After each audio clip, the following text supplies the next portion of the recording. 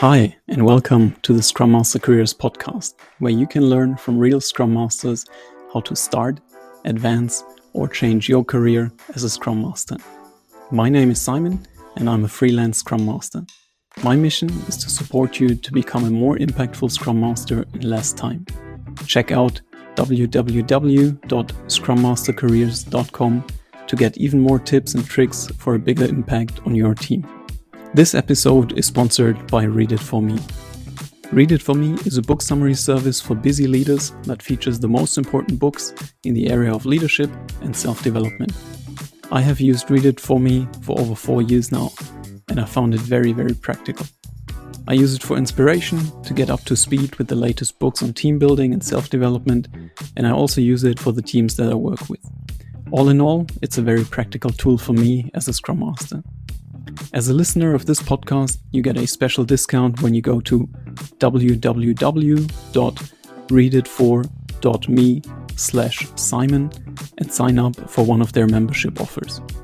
Again, that is www.readitfor.me/Simon.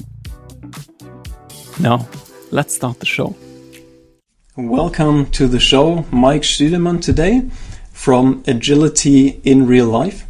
We'll talk about that later, why in real life and what the difference is to others. We started already, and I think we'll have a very nice episode today. Just some quick facts here about Mike.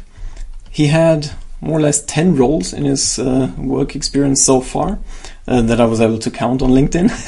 Worked for 7 companies. He founded one company and he co-founded another company. And he holds 6 certifications, all Scrum related or project management, seriously?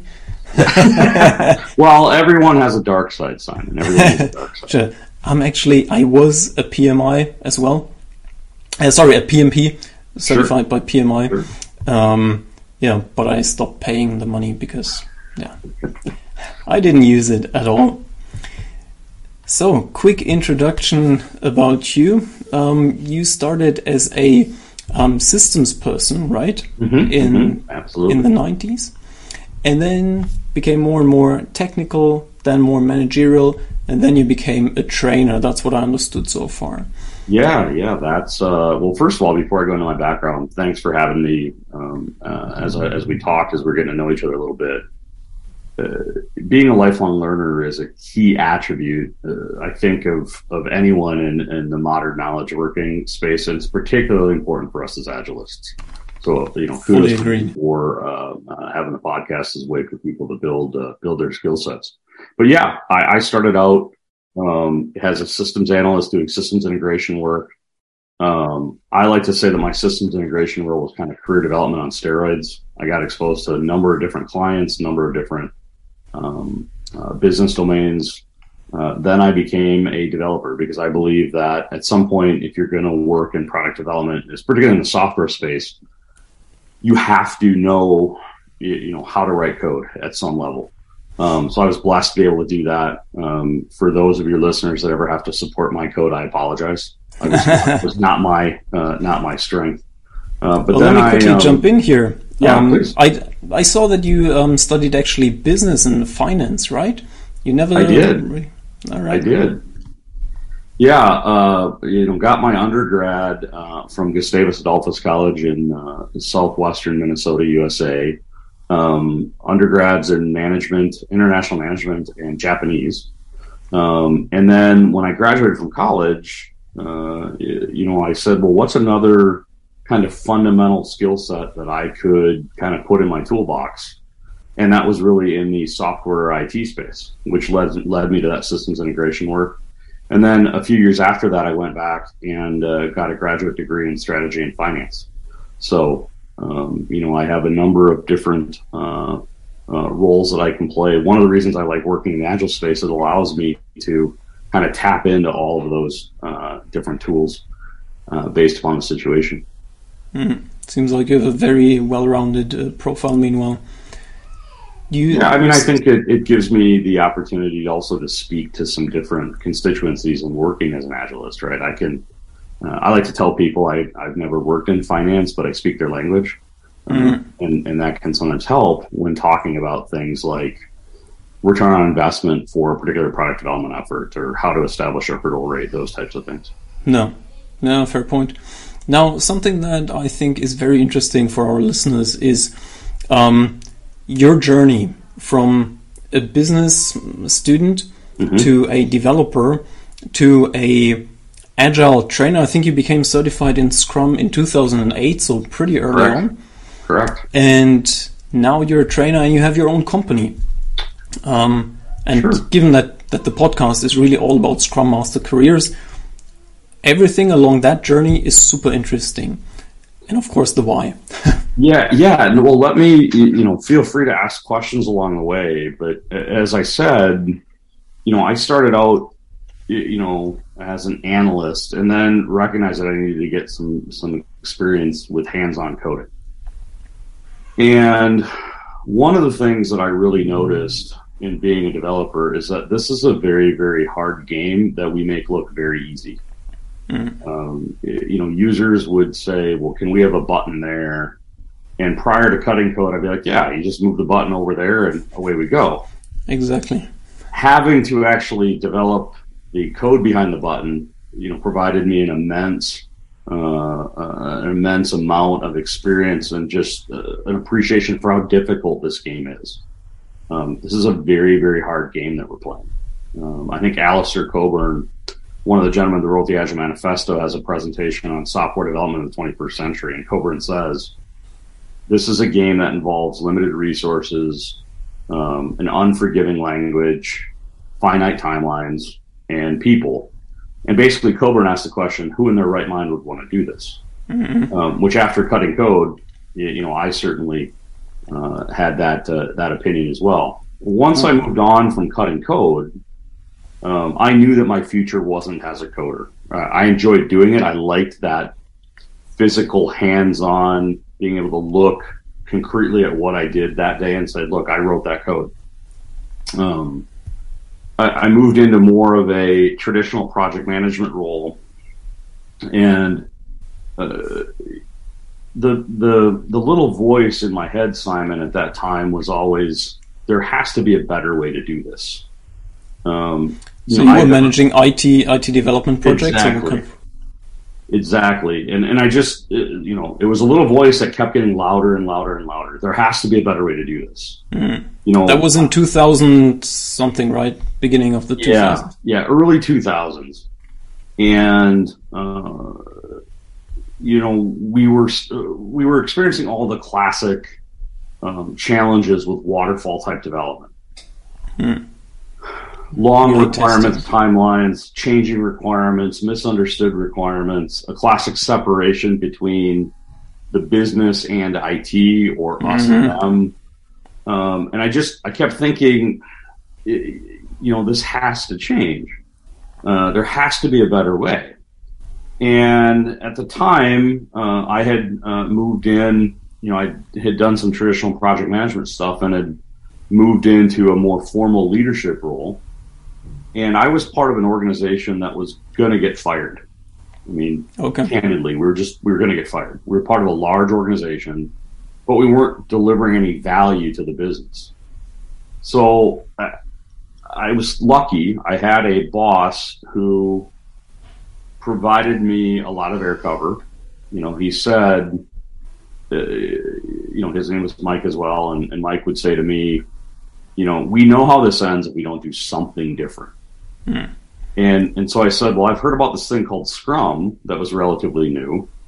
And I said, well, let's try that. Now, looking back, and I think your listeners will appreciate this. When I started out, if I today in 2022 looked at what Mike back in 2008 was doing, I'd be like, that wasn't Scrum at all. Okay, it was not Scrum at all. I made a ton of mistakes. I was still way too command and control at that time. No, just a quick interruption here, please. Right? Because we're audio only, but those who can't see it, right? Mike just put his hand on his heart when he said that, so he really means it when he says that. Mea culpa, maximum mea culpa.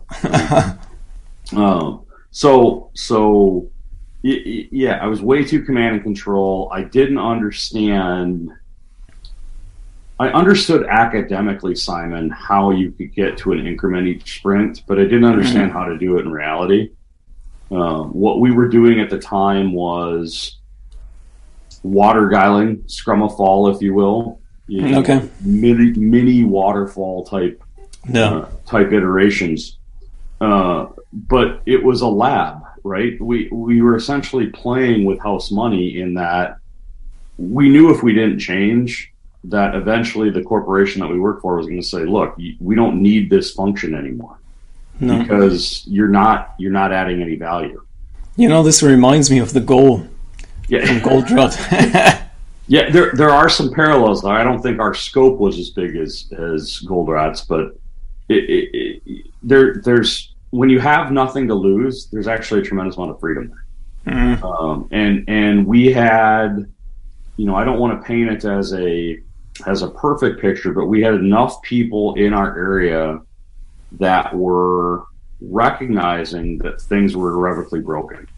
Okay, so for example, we had an application that needed to be available 24/7, 365 in order to maintain regulatory compliance for the company that we were working for.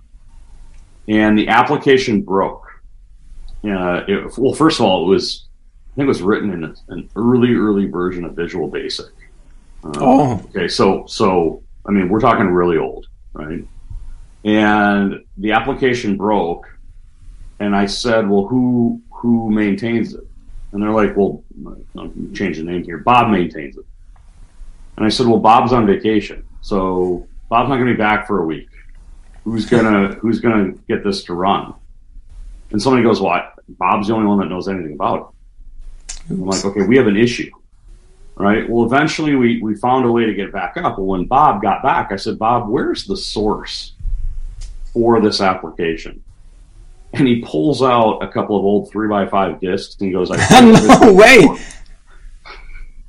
So not only did we have delivery issues, Simon, but as I'm sure you and your listeners can appreciate, we had major knowledge dispersal issues. We had major technical excellence issues.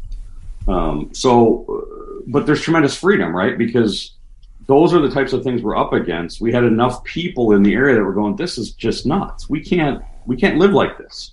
No. We have to do something different." So we decided to play with Scrum, and like I said, once again, 2022 Mike would respectfully and courageously coach 2008 and 2009 Mike, 2010 Mike on, "Hey, that isn't really Scrum." No, just for the audience here real quick. So you became certified and then you realized, hey, we could actually use what I just learned? Or did you have that hunch before? Like, how did that we had the hunch before. We were talking about, iterating more frequently. We were talking about pace of change issues. I didn't get certified till 2008, but I would say that we were playing with it before then. I don't know if we would have called it Scrum at that point. So you also didn't have the title of a Scrum Master, like this official. Correct. Okay. I didn't have the title, and that's important to note. As I work with young Scrum Masters, worry less about the titles, worry more about, are you fulfilling the responsibilities of the Scrum Master? And most importantly, understand your why. I mean, crucial to my story was I knew our why. Our why was survival, right? And I want to be clear, it's not as if the organization we were working for was going to go out of business, but our department was going to go out of business. They were just going to say, "Look, we can have someone else attempt to do what you are doing." Gives you a great sense of urgency, right? Yeah, but it's also at the same time free, right? Because you can try things and know we're no worse off than we were. No worse off than we were. So, and then, how did you turn it around? I'm waiting for that point.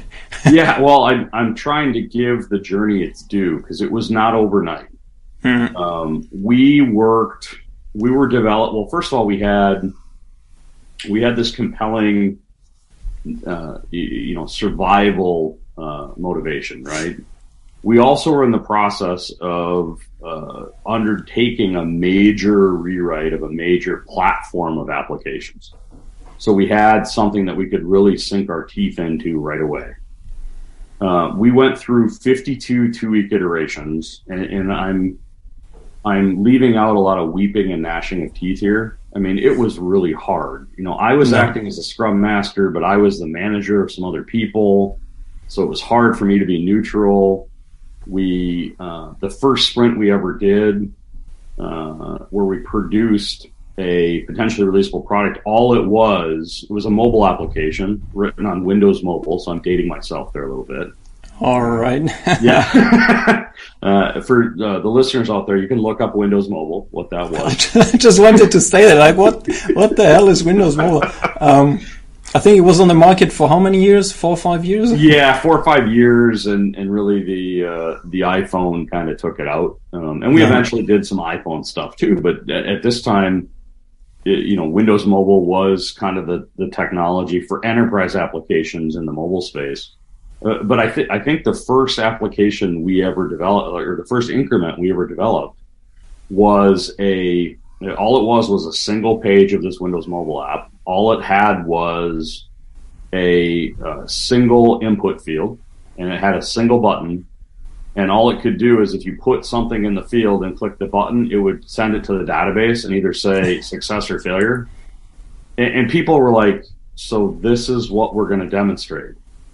And I distinctly remember I had 2 developers come to my cube and they go, this is all we have. And I said, well, this is like our 3rd sprint.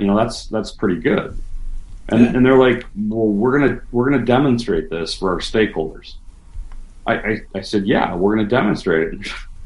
They kind of looked at me with an expression on their face of, well, that's great, Studeman. They're gonna fire us, which is bad, but they're gonna fire you, who brought us this whole idea first. Which will, make it better. But we improved. We worked a lot. Let me ask you, how was the reaction from the stakeholders? Actually, that was one of the big surprises. We thought that they'd be fairly, maybe not upset, but just kind of a consistent level of disappointment, if that makes sense. They were actually pleasantly surprised because, first of all, they had never seen a Windows Mobile application at that point. They really didn't understand what it was going to look like. And 2, they were used to not seeing anything from us for 9 to 12 months. Yeah, and then you release something, and then it's breaking on top of that. Exactly. Let me ask you, though. You said it was very tough. Now, many of my listeners are not Scrum Masters yet. Some are experienced Scrum Masters, but what kept you going, right? What kept you doing this type of job? Yeah, a couple of things. One, I understood that we didn't have another option. Right? I understood my why. Why was I doing this? 2, I had the nagging voice in my head saying the old way just wasn't working. So I knew I had to do something different. 3, I just liked how it treated everyone as human.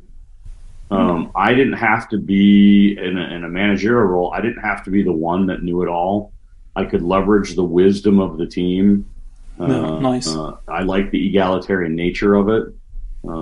I like the fact that we were rapidly producing at least something that we could look at, even if we weren't going to release it. Just being able to show that screen, for example, we were able to get feedback. So the other thing that kept me going throughout that, and it was a slog. I like to tell people I didn't get many Christmas cards that year. Eventually you started to see little wins. Where a team member, initially in a daily scrum, it was pretty much all individual status updates, but eventually one team member says, oh, I know how to fix that. I can help you with that. And there's a little spark of, oh, they're starting to work as a team. Nice. Or one big win we had, and I think I'll probably remember this for the rest of my career, is when we started, it would take us like 3 or 4 days to do a build. And the developers came to me and said, Mike, we know we should be building more frequently, but we just can't. And I said, well, let's kind of work through the issues systematically. And they're like, well, what do you mean? I'm like, well, right now it takes us 4 days to build. Is there a way that you can make it 3? And of course, a number of the developers said, no, there's no way to do it. Well, a couple of them are like, we could probably do this. We could automate this. We put a script in. We get it to 3. So they got it to 3. And then I said, well, in our retrospective, we talked about it. And one of the other developers was like, I bet you if we did this and this, we could get it to 2. And little by little, eventually we got it to be continuous build. Nice. Which was, and once again, I'm fast forwarding through, multiple headaches, and I don't think we can get it, to this point. But those little wins like that are the other thing that kept me, focused. The other thing is I'm just naturally curious, right? We're playing with something new. I had read all these great things about Scrum. I kind of adopted the mentality of why not us? Why not now? Right? Why can't we get some of those benefits for our area? No. So you said before the Mike from 2022 would disagree on certain practices. Now, obviously, it's important to have that confidence to just, get going, get started, even though you don't know everything. And I guess the Mike of 2032 would disagree with some of what you say today. What did you learn in between? Mm-hmm. And like, what are you? And I'll say that's a short lead over to your company, Agile in Real Life, because sure. That intrigues me. You say it's not about doing Agile, it's about being Agile, and I would know, like to know. So a couple of thoughts there, Simon. One, while I was going through this process of moving to a more Scrum-like approach, I had started doing some presentations at various conferences. And a couple people came up to me at one conference and said, well, have you ever thought of being a trainer? And I said, I have a job. Thank you. I appreciate the feedback.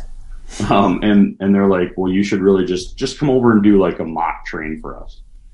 So I started doing it, and I found that I really enjoyed it. And what, to bring it back to your other question, what training does is it helps you figure out what you truly know and what you truly don't know. Until you have to explain a concept to another person, and let them react to it and let them respond to it, ask you questions about it. Your knowledge is only so deep.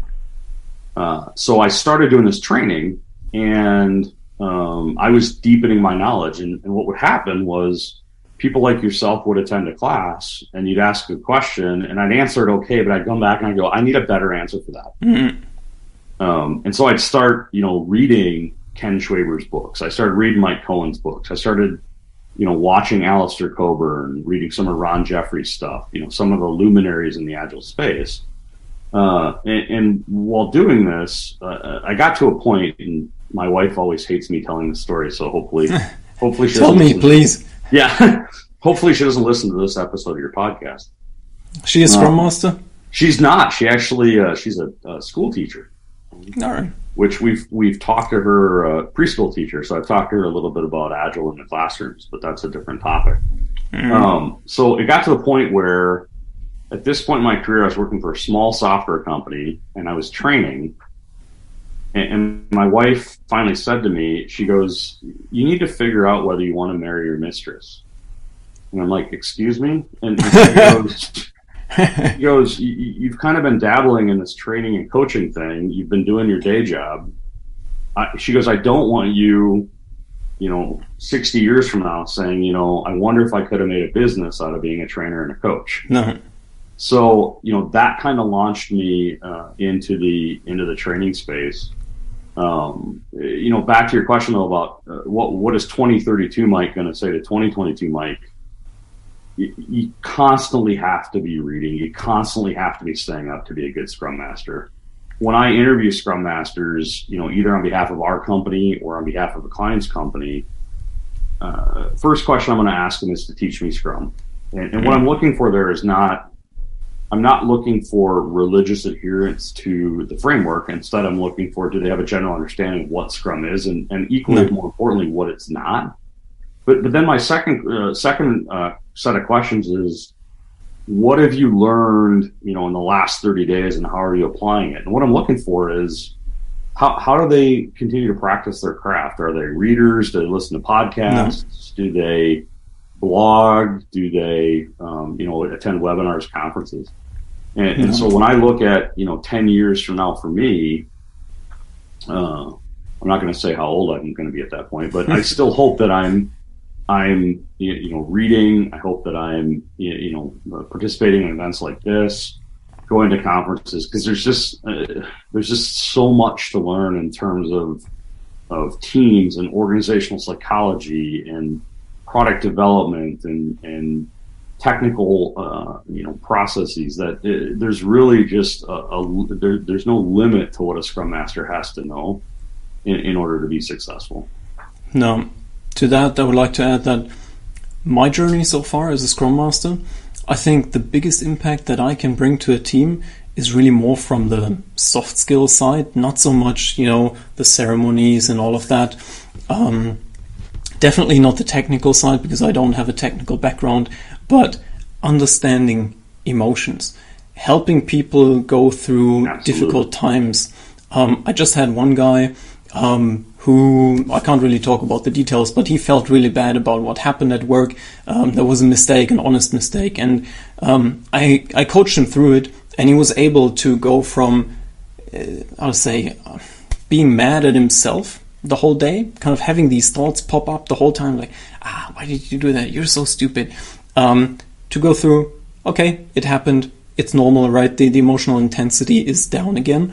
And I haven't come across an agile training or a Scrum Master training that focuses on that.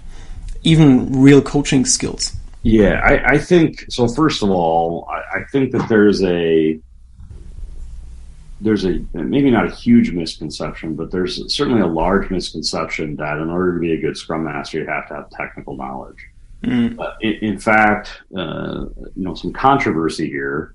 I think that you can in some cases be a better Scrum Master if you don't have technical knowledge in what the team's doing, because then you're not biased by previous experience. So, the example that I oftentimes use is, I could be facilitating a conversation, Simon, between you and another developer, and you're arguing about a particular technical approach, and I can say, look, I am truly neutral here because I don't understand the technical approaches that you're debating. No. But I can say that you're not talking to each other, you're talking through each other. Yeah, or over each other. Yeah, that's a very good observation. And that's really where you add the value, right? Because they don't need another opinion. Exactly. And so I think that there's tremendous benefit to Scrum Masters that aren't deeply embedded within the technology. Now, are there situations where it can help you? Certainly. Mm-hmm. I mean, there are situations where, even today, even though my days of writing code are long gone, I can at least ask a question that might open up another thread of the discussion, because even though I don't know the exact syntax of the language, I've been around, what it's like to program. So, I think that there's benefit that people with those quote unquote soft skills, and the reason I put quote unquote there is because I think soft skills get a short shift. If you're a great technologist, but you're leaving a pile of dead bodies in your wake, that's an issue in today's workplace.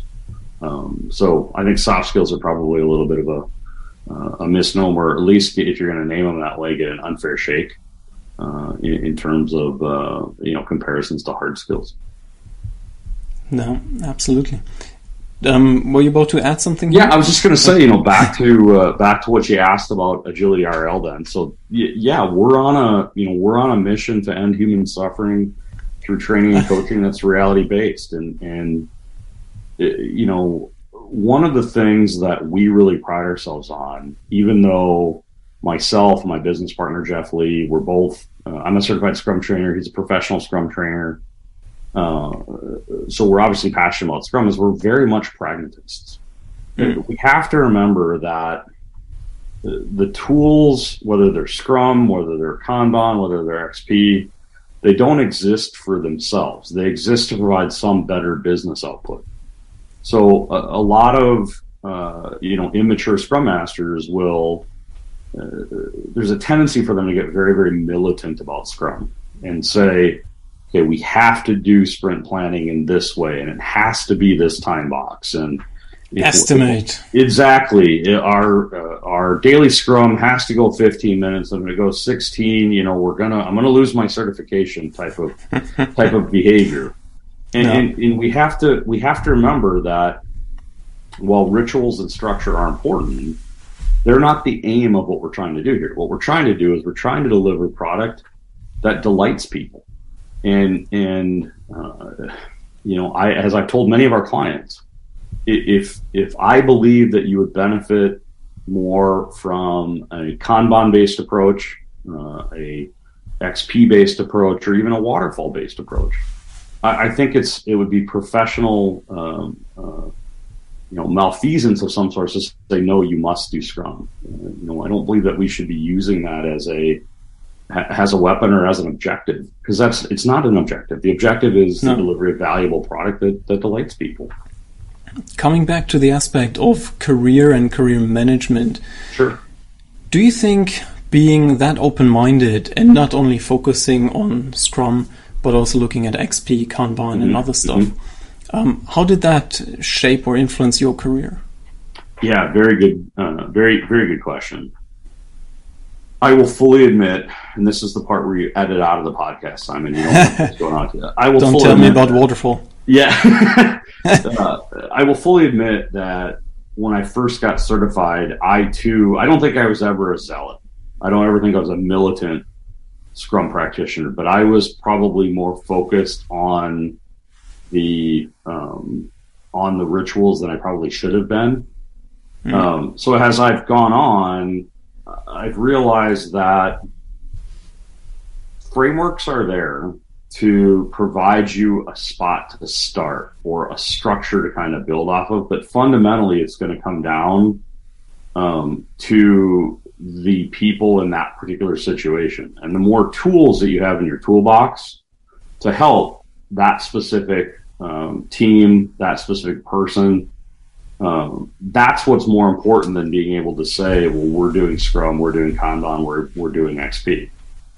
So, for example, I had an organization that I was working with, and they had a very,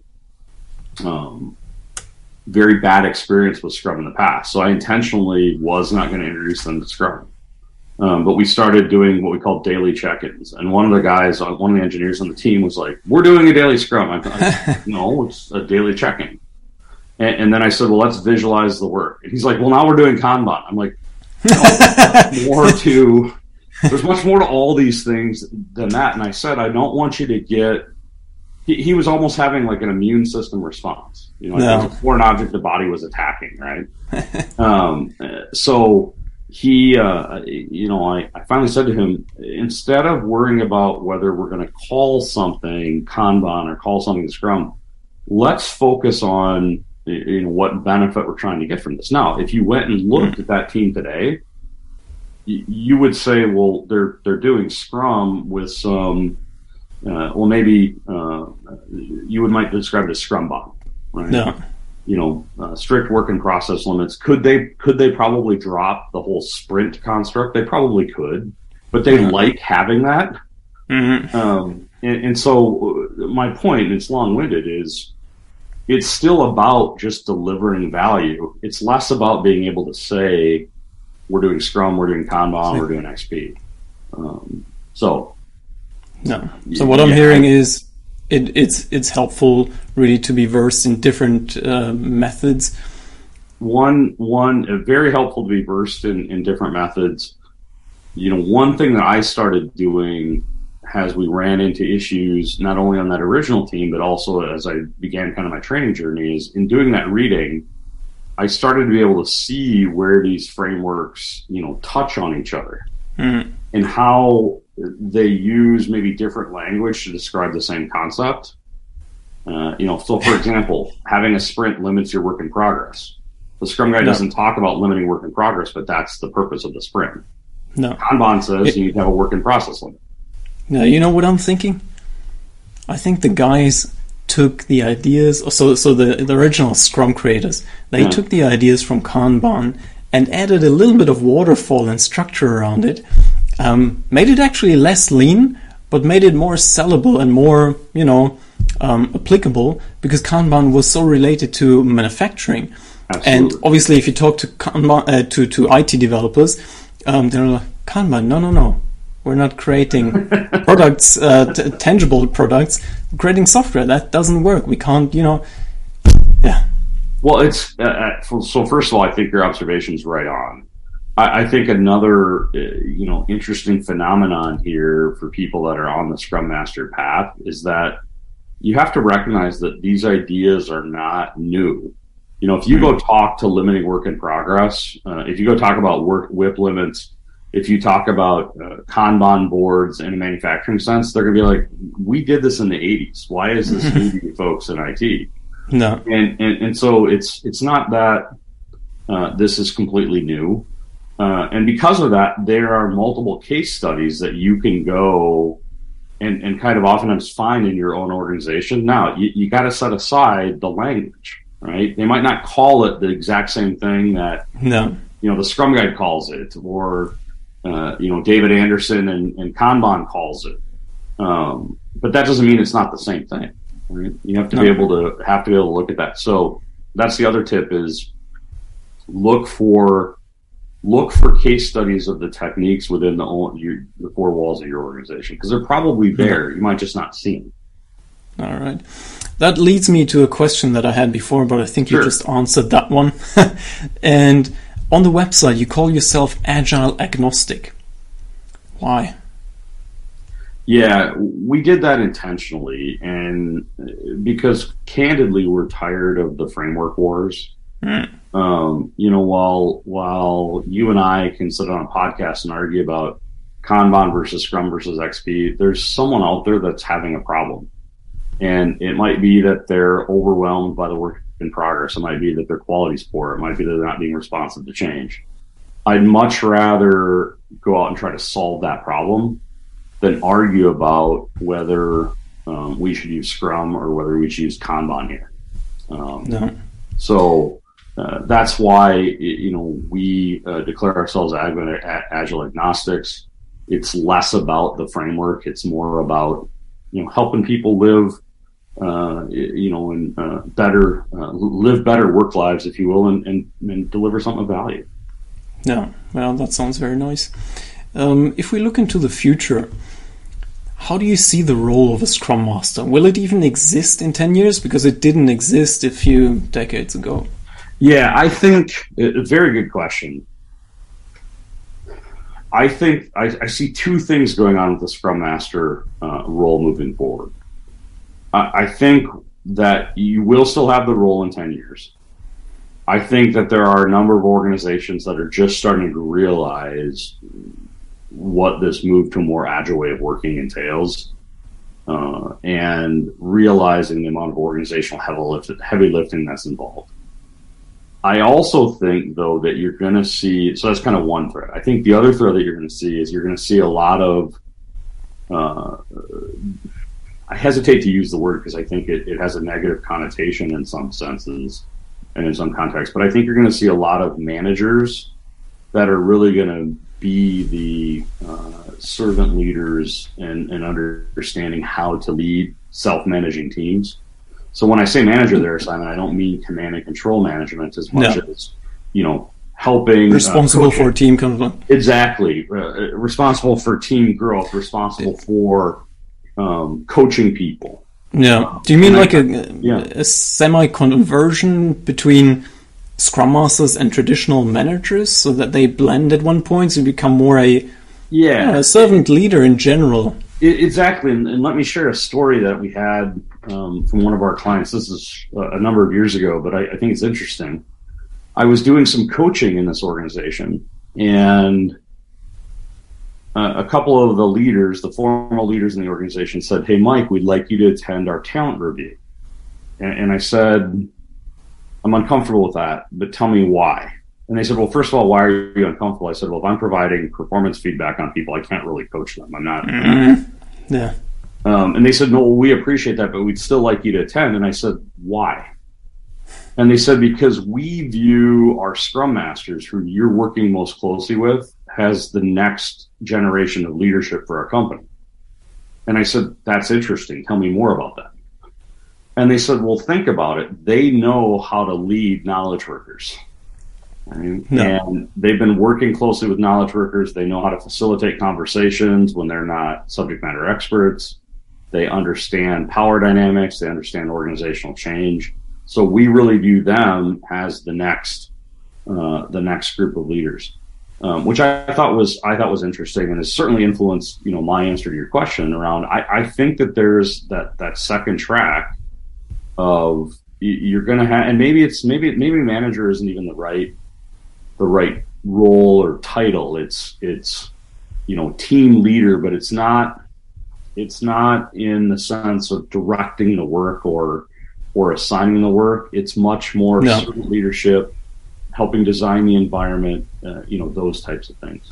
No, I like the term team coach or high performance team coach, even though the high performance, I don't like it that much. It puts kind of pressure and on the team, and it feels like you need that person because you're not performing well enough. So this Correct. Guy is going to whip you in shape.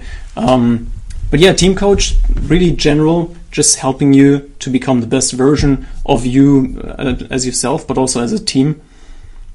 Yeah, I like it. I share your concerns with high performance, but team coach, just coach something, and maybe over a beer sometime we can settle on what we want to call that. But I do think that there's getting back to your question, I do think that there's a path where some Scrum Masters today end up being in that role, where it's less about the mechanics of whatever framework the team's using. It's more about, building a true team. No. Good point. So let me challenge you here then. Yeah.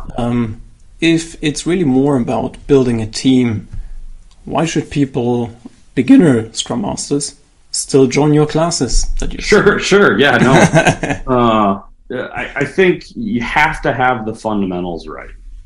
And I encourage everybody who attends our class or any other Scrum certification class, what you've done is you've gotten the basic building blocks around Scrum. Now go get the basic building blocks around Kanban. Now go get the basic building blocks around XP, because that's just going to put additional tools in the toolbox. The analogy that I oftentimes use with new Scrum Masters is, in a Scrum class, in a certified Scrum Master class, to use the basic introductory one from Scrum Alliance, what we've given you a learner's permit. And now you got to go drive the car a little bit. No. And we've shown you how to drive one car. I want you to go learn how to drive other cars, because then you can figure out the best car for the journey that you're going to be on within your organization. That's a very nice analogy. Yeah, that's my plug for our classes. As you might notice, my degrees aren't in marketing, but that's it worked pretty well. I mean, I had that picture in front of me. Maybe I started with a Toyota, but then maybe I want to drive the Ferrari going to Las Vegas. But then going into the desert, I want to have the SUV or the 4x4. Absolutely. And that's really the point. That Scrum Masters very often just use their, I don't know, let's call it Prius. Well, and they recognize that, and maybe I'm sending the car analogy too far, but, my wife and I have some teenage kids, and I'm more than comfortable having them drive one of our cars. But if a Ferrari showed up and the 17-year-old said, could I drive that? That requires a lot more discipline. And or a Tesla. Exactly. I'm gonna make sure that he has additional training before he does that, because that's an incredibly powerful tool that if he's untrained on, he's going to either cause harm to himself or harm to those around him. So that's why I think you gotta attend. Get the basics in place, get those fundamental building blocks, and then you can experiment from there. All right. So you'd still recommend people to pursue that career as a Scrum Master. at the Absolutely. moment. Absolutely. But then, And I do think that there'll always, as I said, I do think there'll always be a role for someone to coach. And it's when I say coaching, I hope your listeners understand. I think both you and I are not saying an agile coach per se, but somebody that's there to help people be the best version of themselves that they can be.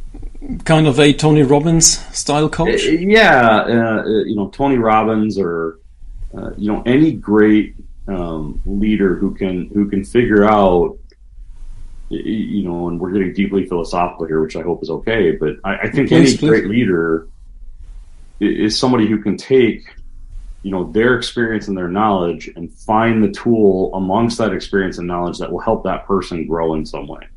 And fundamentally, that's what a Scrum Master does, right? Which is one of the reasons why I'm passionate about Scrum as a framework and Agile as a philosophy, is because that's fundamentally what it's about. It's about people, going to work, building good product, being able to bring their skills to bear on that product, and having a good time doing so. We spend more time at work, Simon, than we do with our friends and family. We probably should make sure that it's a valuable pursuit. Exactly. It reminds me of that book, Prime to Perform. Very good. Where they talk really about being playful at work, having fun. That's really also the driver of performance.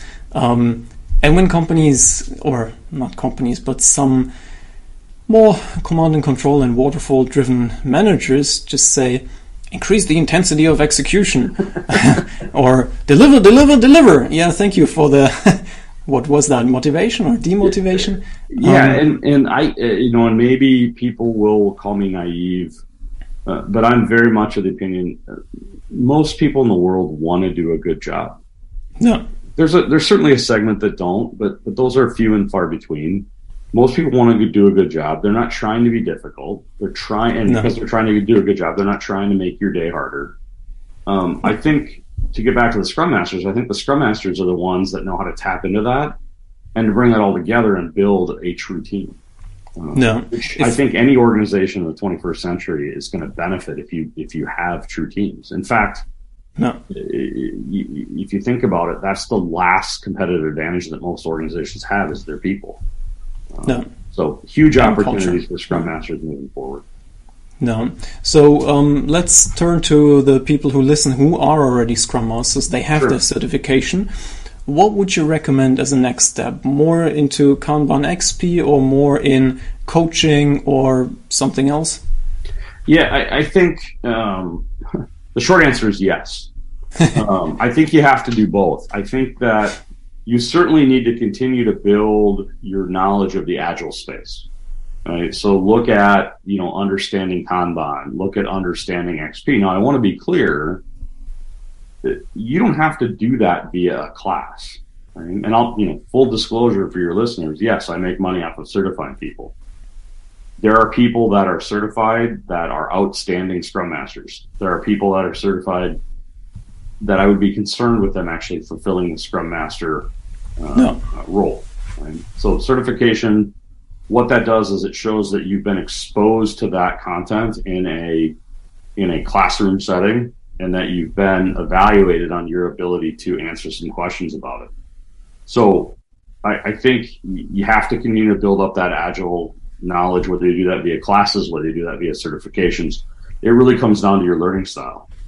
At the same time, you have to also be building out your, and we'll go back to that soft skills terminology here around facilitation, around coaching, around mentoring, looking at some basic leadership type work, looking at psychology, team theory, group dynamics, those types of things. And the thing I always emphasize is, when I'm talking to Scrum Masters that are, maybe through a couple of certifications, I'll say, look, go take a workshop facilitation class.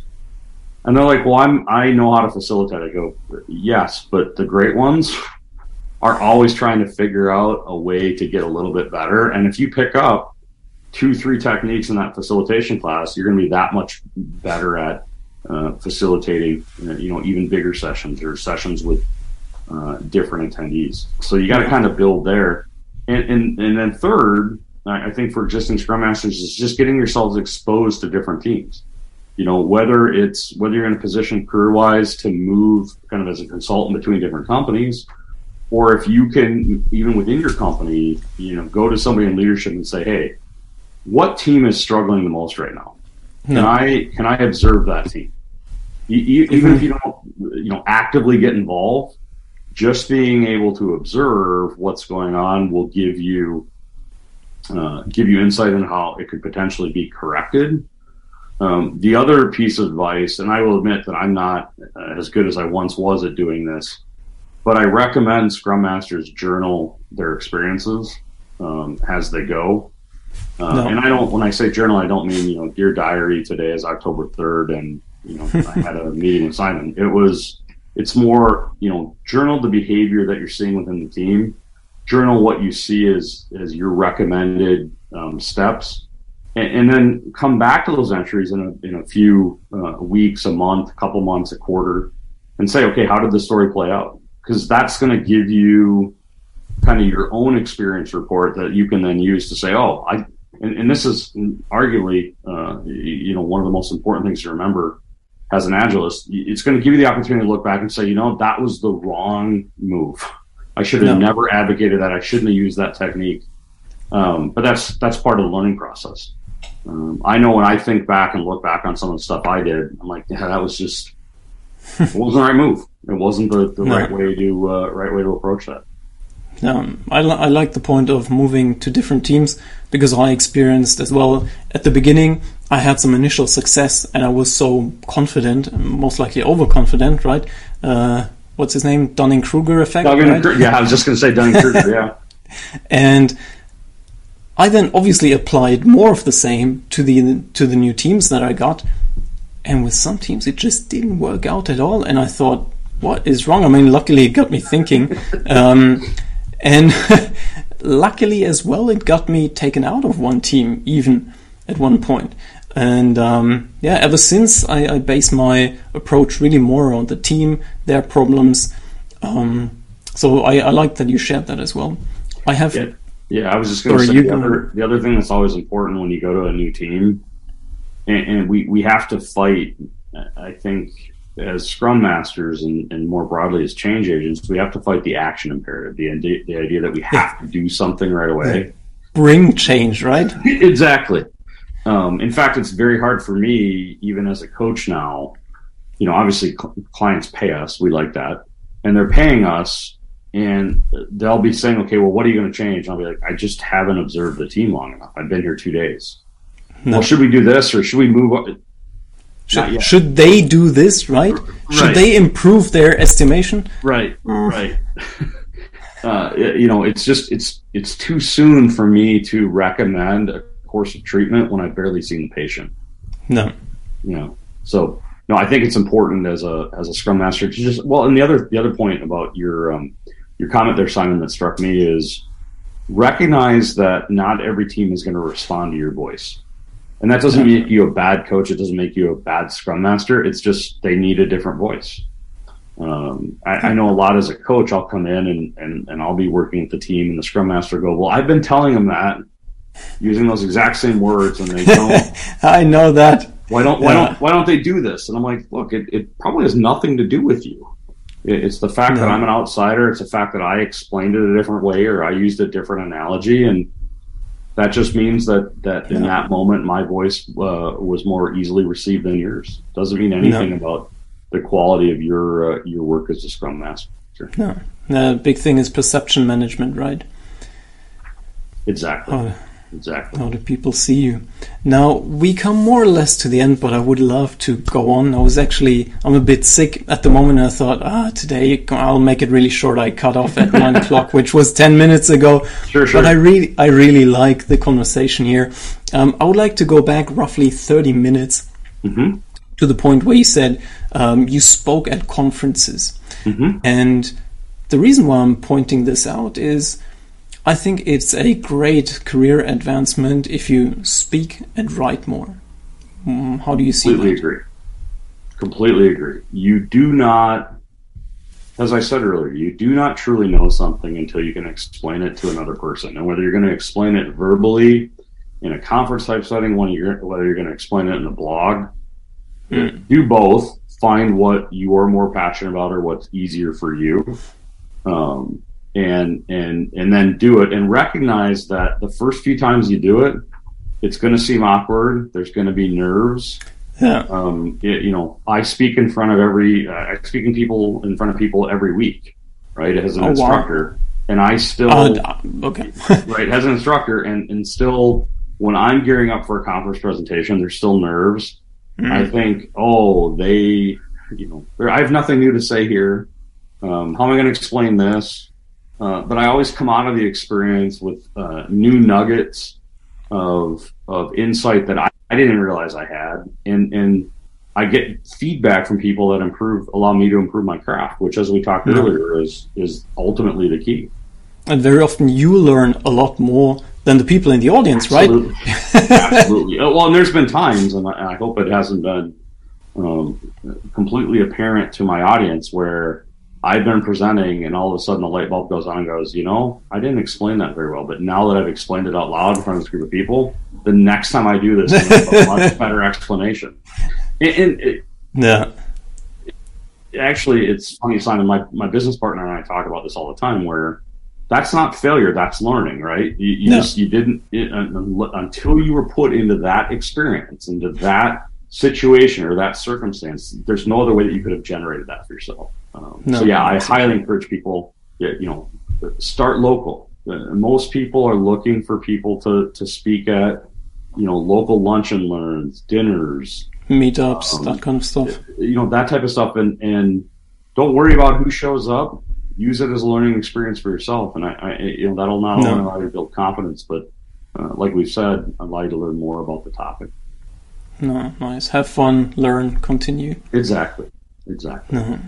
You mentioned before a good way to hone your craft as a Scrum Master is to have different teams. Mm-hmm. And I was wondering, would you in general recommend Scrum Masters to work more as freelancers so that you have that chance of moving more quickly? Yeah, it's a really good question, and I will fully admit I've wrestled with this. I think the short answer today I'm going to give you is yes, but I think you can do it as an employee, but it has to be a big company, and it has to be where there's some freedom for you to observe and work in those other areas. Just wanted to say, bigger companies are normally more rigid.